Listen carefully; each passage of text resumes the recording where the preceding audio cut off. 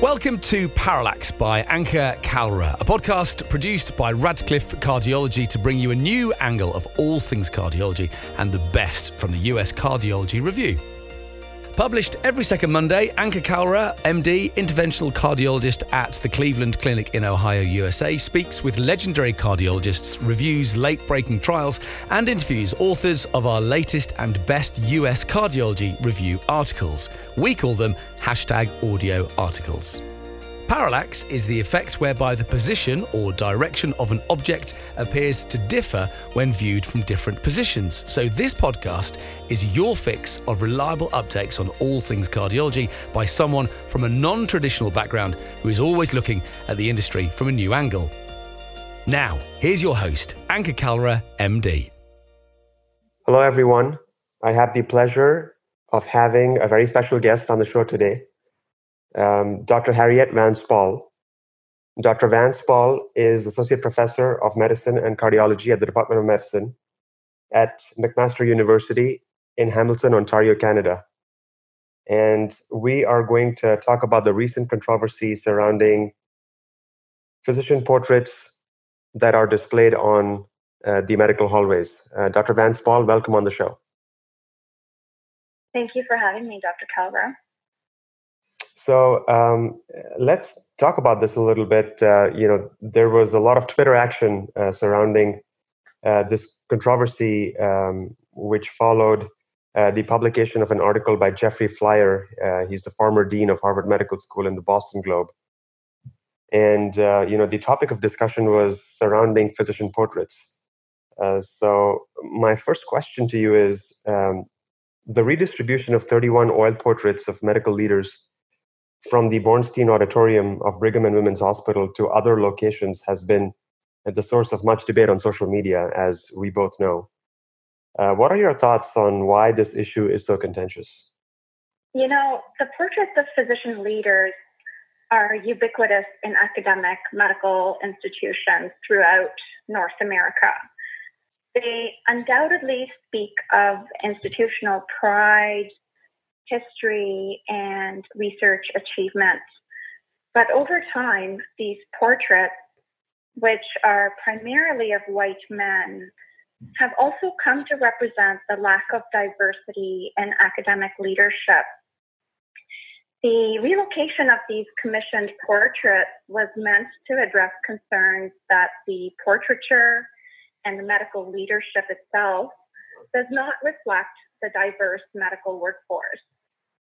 The gap between the face of academic medical leadership and the healthcare workforce that educates, researches, and delivers care in our institutions has been increasingly apparent, particularly as the face of the workforce has changed.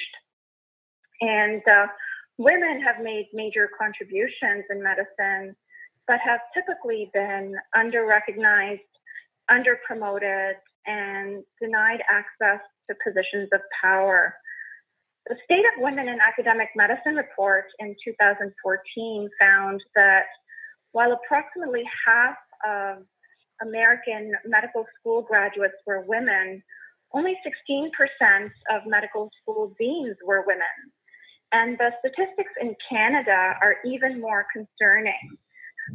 For example, data from the 2015 Canadian Medical Education Statistics revealed that 55% of Canadian medical school graduates were women, yet only one dean and two chairs of medicine at that point across the country were women. The leadership gaps that leave minority women behind are even more startling, with less than 1% of Canadian university executive positions held by women of color.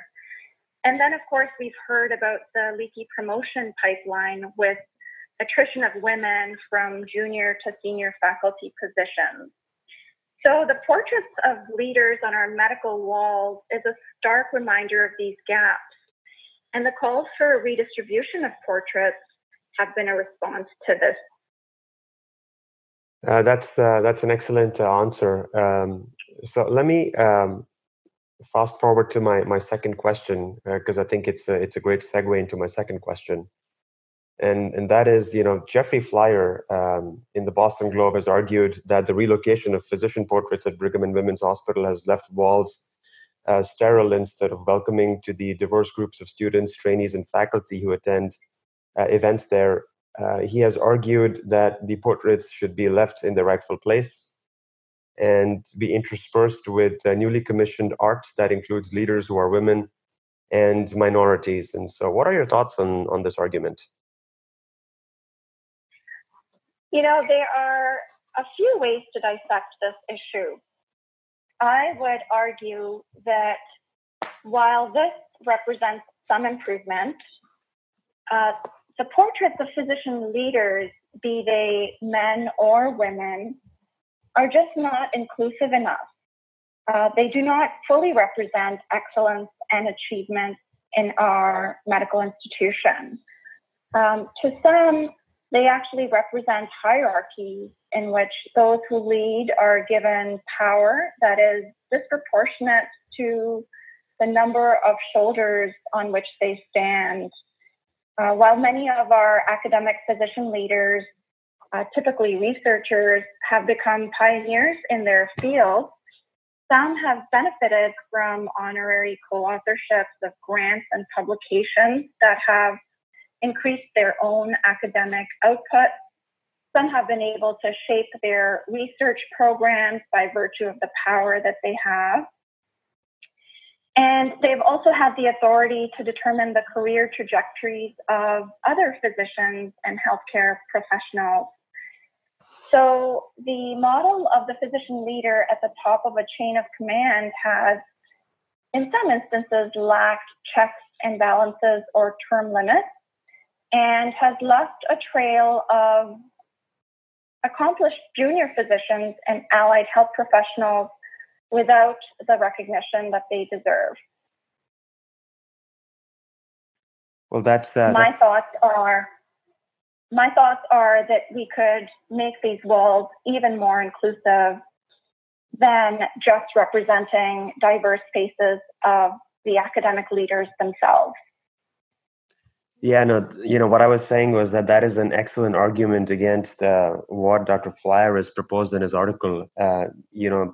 Hierarchy in medicine is, obviously a very contentious topic. I mean, we recently wrote about this in a European Heart Journal article, and kudos to the Europeans that they were very receptive of our article, because we were having a hard time getting the article published in any of the American journals, and then all we had to do was look across the Atlantic, and within I would say about a week of getting the article submitted, we had an acceptance email. So clearly the seems like to me that way, based on the feedback that we received on our article, that the Europeans are more progressive than the traditional leadership roles or that are offered to faculty or that are dispensed by faculty members in North America. That's interesting. I remember reading your article, and it was very insightful. I think you described the leadership styles of historic figures in India and made some parallels with leadership styles in academic medicine. I thought that was very astute. No, so thank you for reading, and thank you for your comments on the article, which brings me to my next question, actually, and that is there a more desirable model of leadership at academic institutions? What do you think?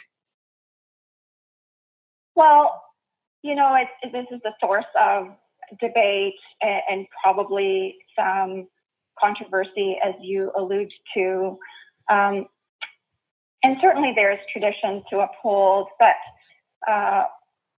I wasn't able to find, or I haven't been able to find, any clear evidence that supports hierarchical governance structures.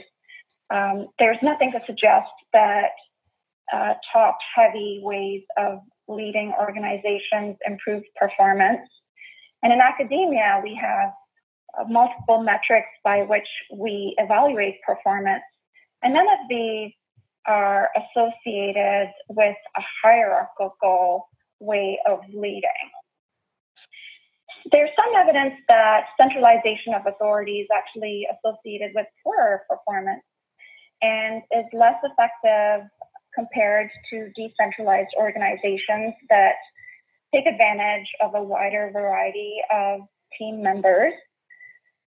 And I am of the opinion that hierarchies in academic medicine could be deconstructed somewhat to empower larger segments of our healthcare workforce.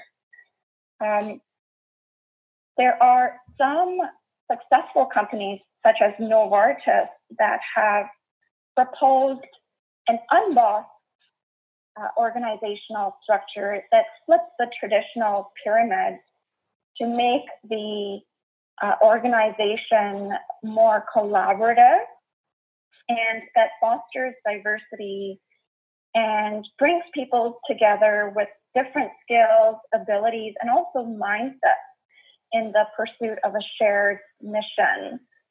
This kind of collaborative leadership style favors teamwork over hierarchy and seeks a variety of opinions and ideas to build strategic plans and solve problems.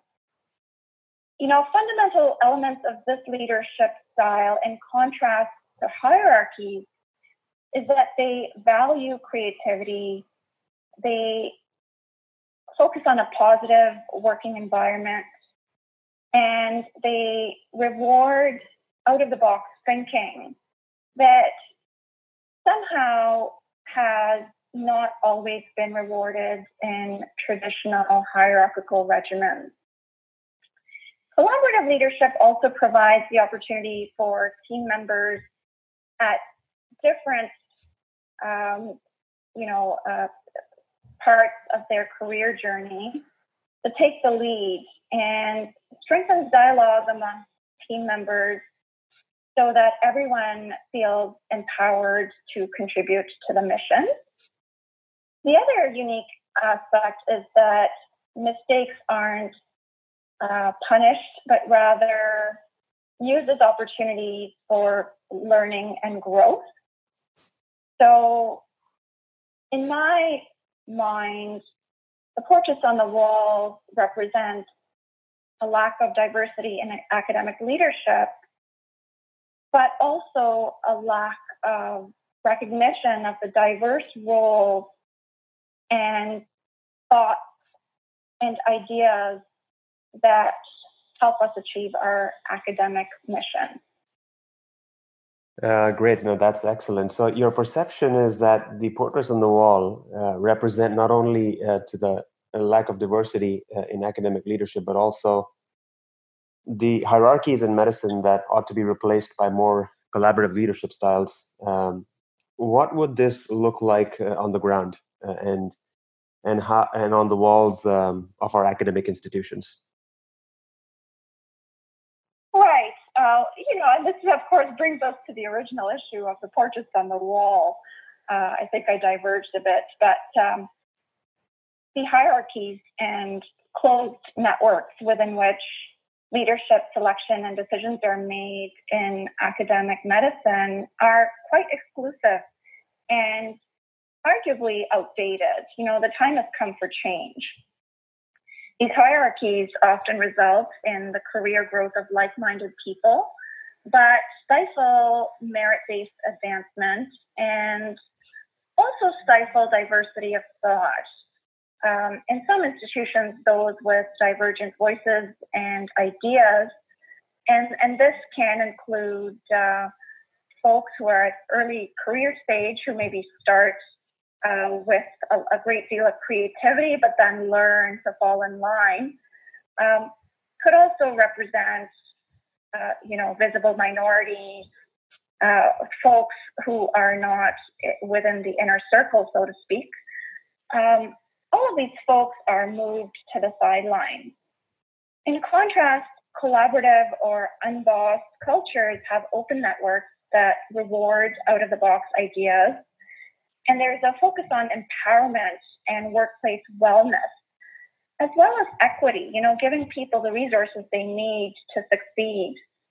And all of these elements are associated with high performance and with reduced burnout, which can have a positive impact not only on academic productivity, but also on clinical outcomes. So adopting a collaborative structure within a medical institution could allow the scope of practice to be more about distributing roles and leadership opportunities among team members than about maintaining the central authority of a leader. On the ground, leaders would go into meetings with an open mind rather than a fixed outcome in mind. And clinicians who provide care would have as great a voice at the table as those who research, educate, innovate, or administrate.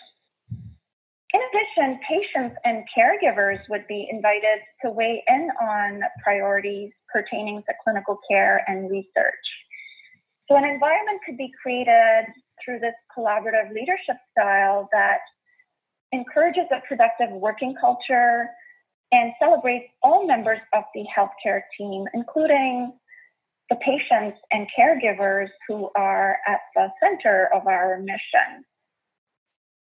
And concordant with that, the displays on the walls would evolve to reflect the diversity of contribution to our academic mission. In my opinion, the walls would be transformed to include not only leaders, but also these multidisciplinary clinicians and researchers and educators, early career investigators and innovators, and most importantly would include photos of our patients and caregivers with their permission, of course. But these are the people who are at the core of our mission and on whose existence we are, working.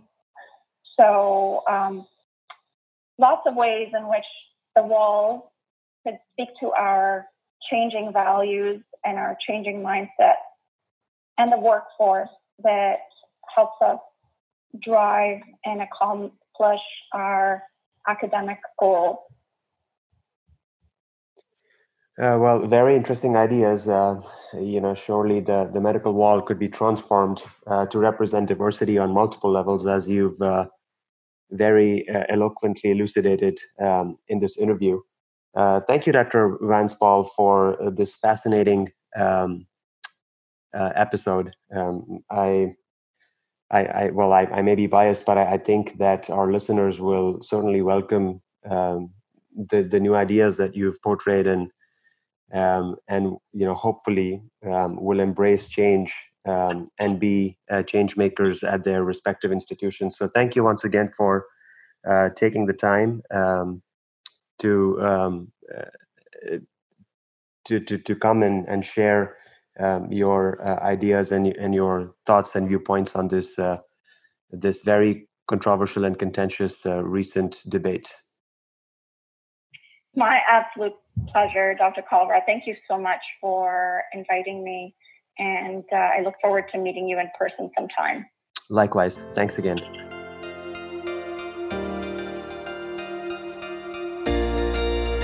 Dear cardiologists, we want to make this podcast about you and for you. So please email us your critical thoughts, comments and questions at podcast@radcliffe-group.com and visit uscjournal.com for more information. You can also follow us on Twitter, LinkedIn, Facebook and Instagram at Radcliffe Cardiology for daily updates. Join thousands of cardiologists and become a Radcliffean by registering to radcliffecardiology.com.